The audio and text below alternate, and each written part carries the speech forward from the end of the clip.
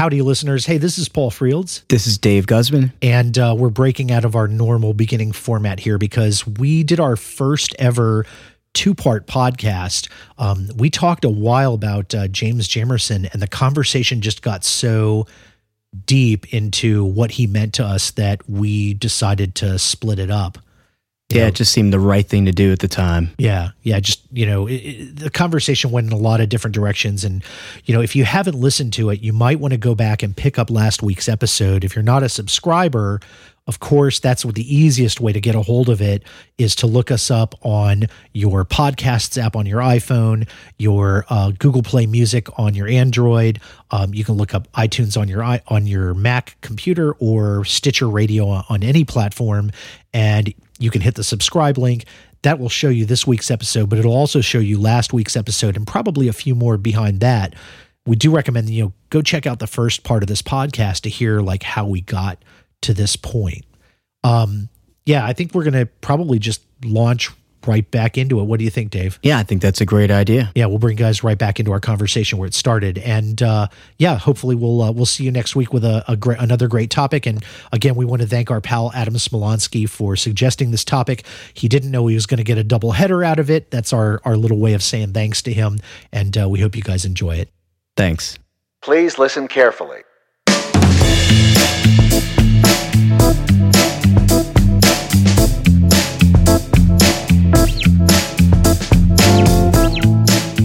So if you're going to be covering a Motown song, we talked a lot about Jamerson and his influence and his genius, but how do you tackle that? Like really to bring this down to the practical level, what do you do when you're faced with a Motown tune? I say I'm not the guy. No. Bow out gracefully.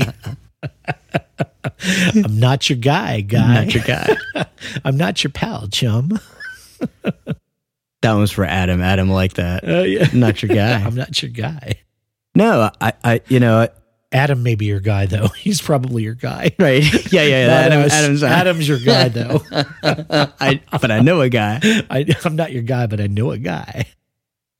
It's tough because it's definitely one of those pieces that you don't want to fake it. So, or at least for me, like I can't just fake it. So I've got to really tackle it. So, I get pretty deep into figuring out exactly what's going on there as close as I can get. I mean, to the point of like, do you transcribe the parts and learn them that way or look up like, I slow it way down and I just try to internalize each part. And it's a big task. It's like one of those things where it's almost like a poison for me that I shouldn't get into because it gets a little too deep. But because the thing is like, I can't do that, the one finger technique. I practice it sometimes just like on odd, in odd times, I'll just go ahead and I'll just give it a shot and just see how far I can go with it. But it's like, it's not. And if I can't get that, then I always hear the difference.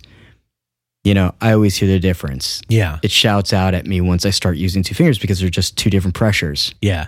Right. Yeah. Like my middle finger is just stronger than my pointer finger. Right. Index, I guess I call that. Yeah. Right. Yeah. They're like two different attacks. Totally two different, and so then I have to focus on the tension with each. Mostly what I do is I just try to, I just keep in mind what his approach was for me, like how I see it, and I just do the best, translation of that. Which for me, I always feel like there's a lot of, there's a lot of playing around the one. I mean, there is playing on the one, but there's also like playing around it. There's bouncing around that one. Right. There's also like points where he's just kind of like leaves you hanging at the end of the line. Yeah. And then pulls you back. Right. Hard. Right. Like whatever that dramatic thing is, I try to get the essence of that thing.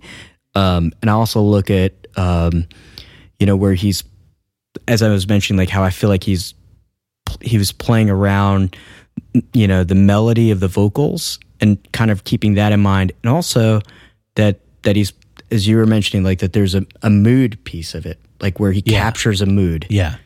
And how to get that, like really feeling that emotion and trying to channel, like, what does this mean Right. in playing? And how do I interpret that? Yeah. I mean, there's even, I think I was just listening to, a couple songs, but one of them was Ain't No Mountain High Enough, right? Yeah, yeah. And then there's like, I think one of them is like Ain't No Valley Deep Enough. Ain't No Valley Low Enough. Low enough. Yeah. That's it. And you could see like the bass note drops. Yeah, And yeah. it's not unintentional. Like, No. he's painting a picture for you. Yeah. He's getting as literal as he can He's with the giving instrument. you, like, he's literally telling you what's going on. Right. Yeah. At some of those things, I mean, from a sound perspective, I always try to go warm and punchy as much as I can, with whatever I Yeah. can do with my bass, and try to find like the deadest strings, if I have any, labella, whatever, anything in there, whatever's dead, kind of throw it in there. And, that's kind of the way that I approach it. That's my best swing. Yeah. Yeah. It totally. I mean, none of us is James. Ain't Right. none of us James. Ain't none of it just- So yeah, I mean But you actually, like, I think from overall, like, our experiences with covering music and playing, you probably cover more, at least that era, Motown or Jamerson songs, right? it at times, like, I mean, one of my most recent bands was a soul band. Right. We didn't do that much Motown, honestly. We did kind of a little bit. We tended to be a little bit newer stuff. Sure. But there were definitely some Motown things that we did. We did a little Temptations, we Right. did some Stevie Wonder, things like that. So, definitely touched on what was going on there. Yeah. The thing for me is, if I'm going to be playing that, if I want to feel it, it really helps me to have the P bass. You know what I mean? Right. Have that P bass, Right. flat wounds. Get there. Like Yeah. you said, dead. Yeah. He used to Jamerson used to eat like the greasy fried chicken. Right. And he was like, that's like, he just added to the strings. Like, Yeah. That's where the soul comes from. Right. It comes from the chicken grease. And, I can't say I've ever gone out like, go Yeah. binge at the KFC and then like immediately run to the gig afterward or something. Or maybe you can. But I might. Right. I might try it's it one a possibility. day. Yeah. You never know. But yeah, the P bass is the gotta have. Like, Right. That's like, it's like a non-negotiable. Right. Are there any other aspects of like on the technical side, like gear wise, what you look at? Yeah. Well, so this is funny. So last year I kind of fulfilled this dream that I had, and I finally got an original Ampeg B15N. It's a 1961. So it's the first year that they made the B15N. The year before that, it was the B15. They only made that for 1 year. It was 1960. In 1961, they came out with the B15N. The N stood for new. Right? I don't know how new it was. Like, what did they do that was newer? I don't know. They put an N on it. But yeah, I found one of these that was in the chassis, and actually the electronics to some extent were in really good shape. Yeah. Like the Lucite thing still lit up. The original transformers worked, like all that stuff.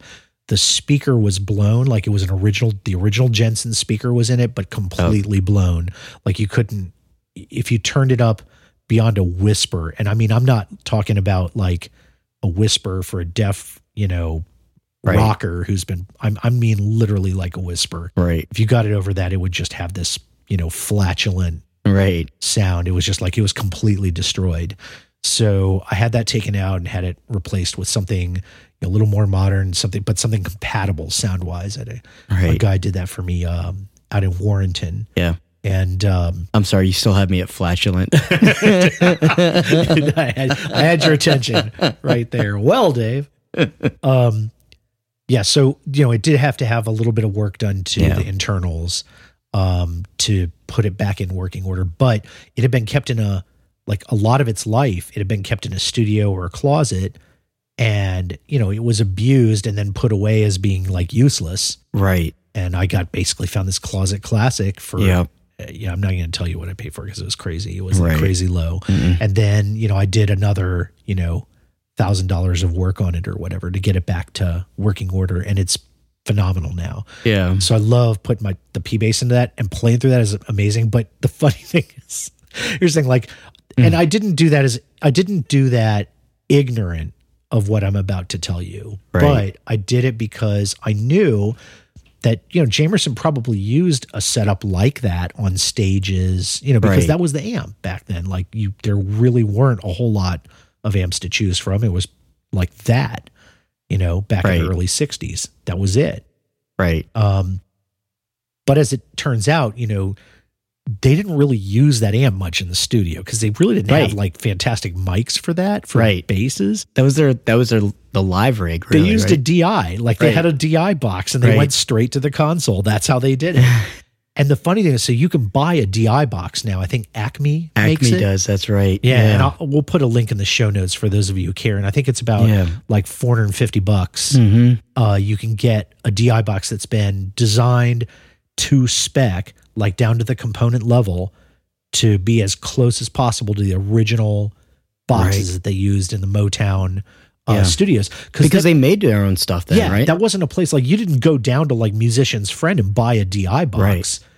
They had to make them, right? And so, you can buy this one that's been handmade and hand wired similarly to those boxes. And that's what they used for all those recordings. But, you know, seeing as how you're probably not going to like do that like most stages or whatever, like this, having this B15 in really does make me very, very, very happy. Yeah. If it brings you joy. Exactly. Yeah. If it's music and you're happy with it, do it. That's right. And I think when I'm playing, the thing that I try and think about is the aspect of just the joy in his playing. And like, I probably don't worry quite as much about maybe every single move or every single note, right? But just thinking about, like, you know, doon, like just thinking about his motion will give me, like, that gives me what I need. Like, it gives me the motive that I need to get in and play something that's fun and comes from the heart, but yet will deliver into the song, right? The feel that, you know, hopefully that's looking for. And, you know, hopefully it's not like too big a disservice or anything like that. I mean, I'll use those moves and, you know, bounce around like the Rude 5 octave that he would do often. When it would seem like he was gearing up for something else. Like, there's something even more magical coming. Right. And he's like, oh, well, there's some space here and the music is kind of moving. So to propel it, I'm going to like do. And he just throw that in just because, you know, he could do it. Yeah. You know? Yeah. And so, you know, but to at least like take the time to really deliver the essence. Yeah. Without overplaying, like that weird balance of, you know, getting that through is, it works. Yeah.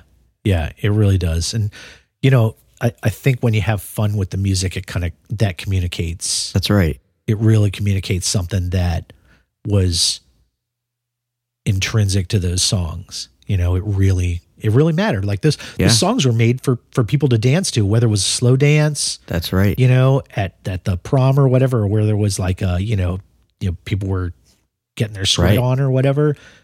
It was like, it was designed to make you move, like make you feel something. Exactly. So just like playing a simple line, like it isn't enough. Like you want to really express, like you want to get into that headspace of, how do I have fun with this? You know? Yeah. Yeah. And that's, to me, that's like the essence of it. Yeah. I think that's critical. Like if I think of, you know, other things that I would add to this, that's certainly at the top of my list is my memory of, you know, my first memories of listening to Jamerson is they're not knowing that he's the bassist, right? Like hearing them as a child. Yeah. And, you know, remembering that's what I first learned to dance to. Right, like being a part of my family's house parties and knowing like that's what people were dancing to in the living room. Right. Of like mixed cultures and mixed people and just having that atmosphere that at the end of the day, it's like connecting that, the bass can drive a lot of that. Yeah. It's not all the bass, but man, we can really influence. And he got right to that. And for me, that's like super important. Oh my gosh. Like that connection that you just made is that, I mean, that is, I think you just hit on the heart of why those songs are so timeless. I mean, they're great songs, right? A lot of these songs are absolutely genius writing, and the musicianship is great. The singing is fantastic. Right. Decades before there was like auto-tune and all that stuff, like, people really performed this stuff. And a lot of these are like live takes, like they're doing, you may be hearing the second take in the studio or something like that. And these guys are good. That's how they work.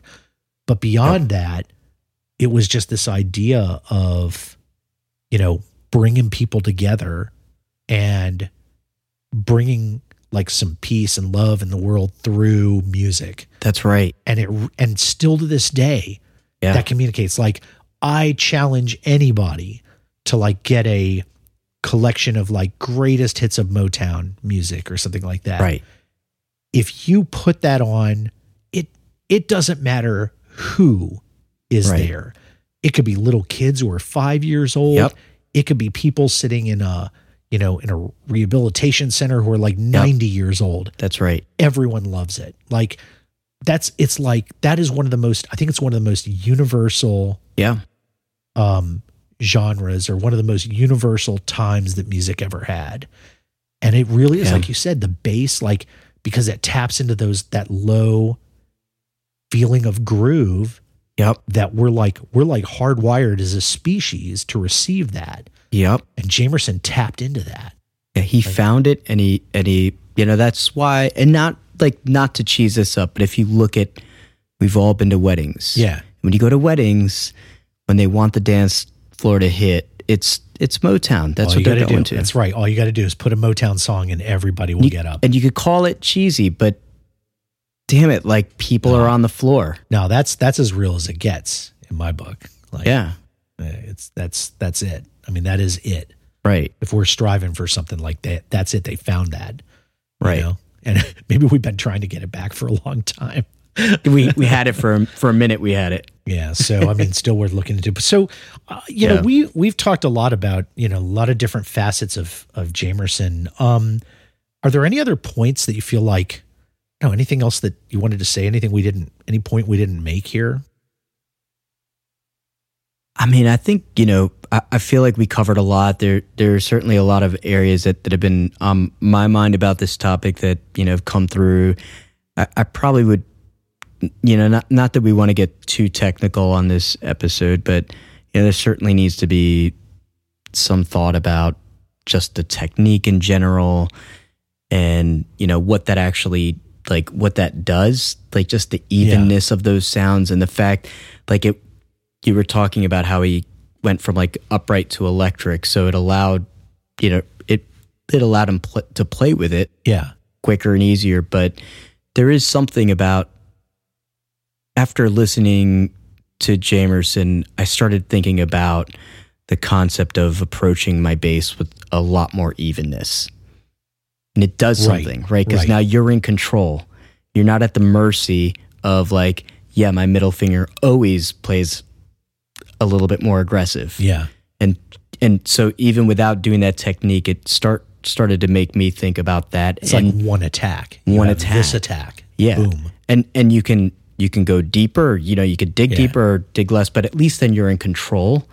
And the other thing that it taught me too is the whole kind of muting thing. I mean, it's just a big piece of it. Of course there was foam in there or whatever, I'm sure there were different techniques that were happening, but I think a lot of it might even, the muting maybe was even in the left hand possibly. Yeah. I mean, there's a bit of that. I think that people, some people will ape that with left hand, and, you certainly can do it with the foam under the bridge. And, that's a lot, that was like a typical thing back then, because you wanted to get, like, people were striving, I think, for the electric bass to be more like an upright, just louder. And so yet, the ringing that you would get from it was just not like, that didn't catch on as its own thing at that point, rather than having this bah, it'd be more like boom, boom. Right. Like you really wanted that, like that big round attack and then like a quick fall off. Yeah. So I mean, and I don't know, these are all like stylistic things, but at least for me, when you explore something so simple and so almost pure, it's nice to try to figure out what was going on there and what can I learn from that? Right. Can I use that? Can I not use that? But it brings on a whole nother area of technique to explore. Yeah, absolutely. I mean, there's a lot to chew on there. Yeah. What about? Do you have any other areas that we haven't really talked about that maybe to close this out? I mean, I think you hit the nail on the head with the sound and what you're trying to represent.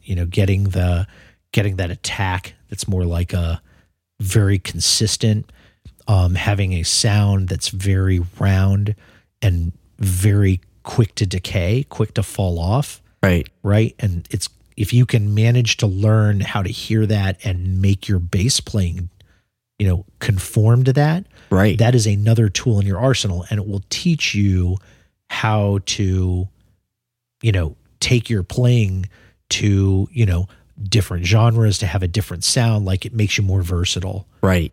So understanding that, I think, is it's a great tool for your bag.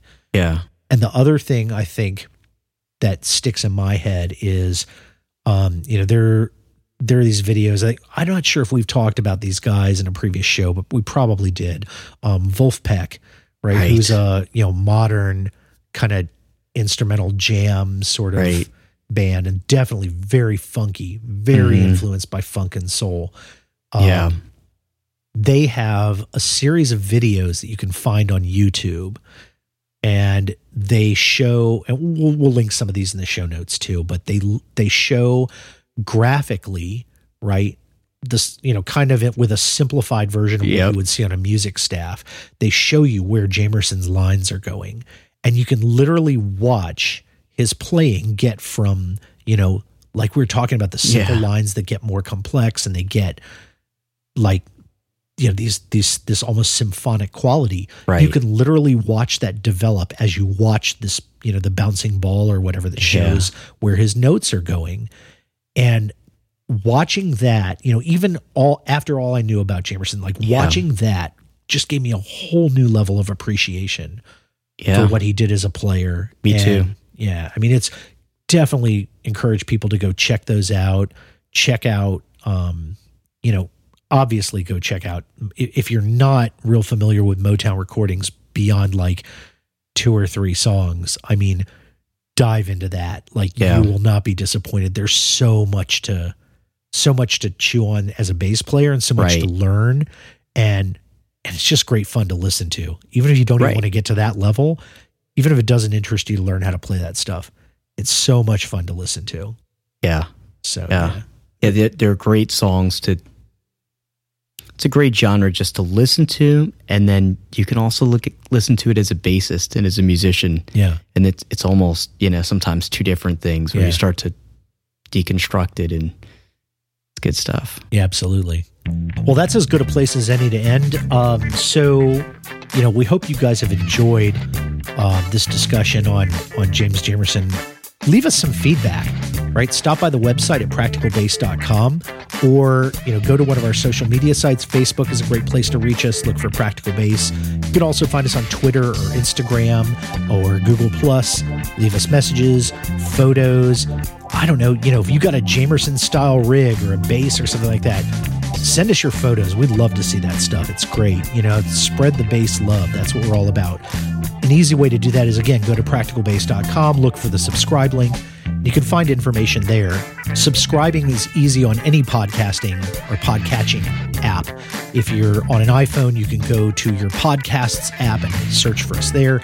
You can find us on Google Play Music on your Android phone or device, or any computer for that matter. You can find us on iTunes on your Mac. You can find us on Stitcher Radio on any platform. When you do, just search for Practical Bass. and you'll see our friendly black and white logo come up. Hit the subscribe link and you're going to get a new episode delivered straight to you every week so you can hear what we're talking about. And again, don't be shy about sharing topics that you'd like to hear. This one was shared by one of our good friends, Adam Smolensky. We want to thank him for kind of seeding the ground with, a great topic. And we've done this in the past, and hopefully we'll do it again in the future, according to what you guys want. So we'll look forward to hearing from you. And until then, I'm Paul Frields. I'm Dave Guzman. And this has been Practical Bass. Thanks for listening.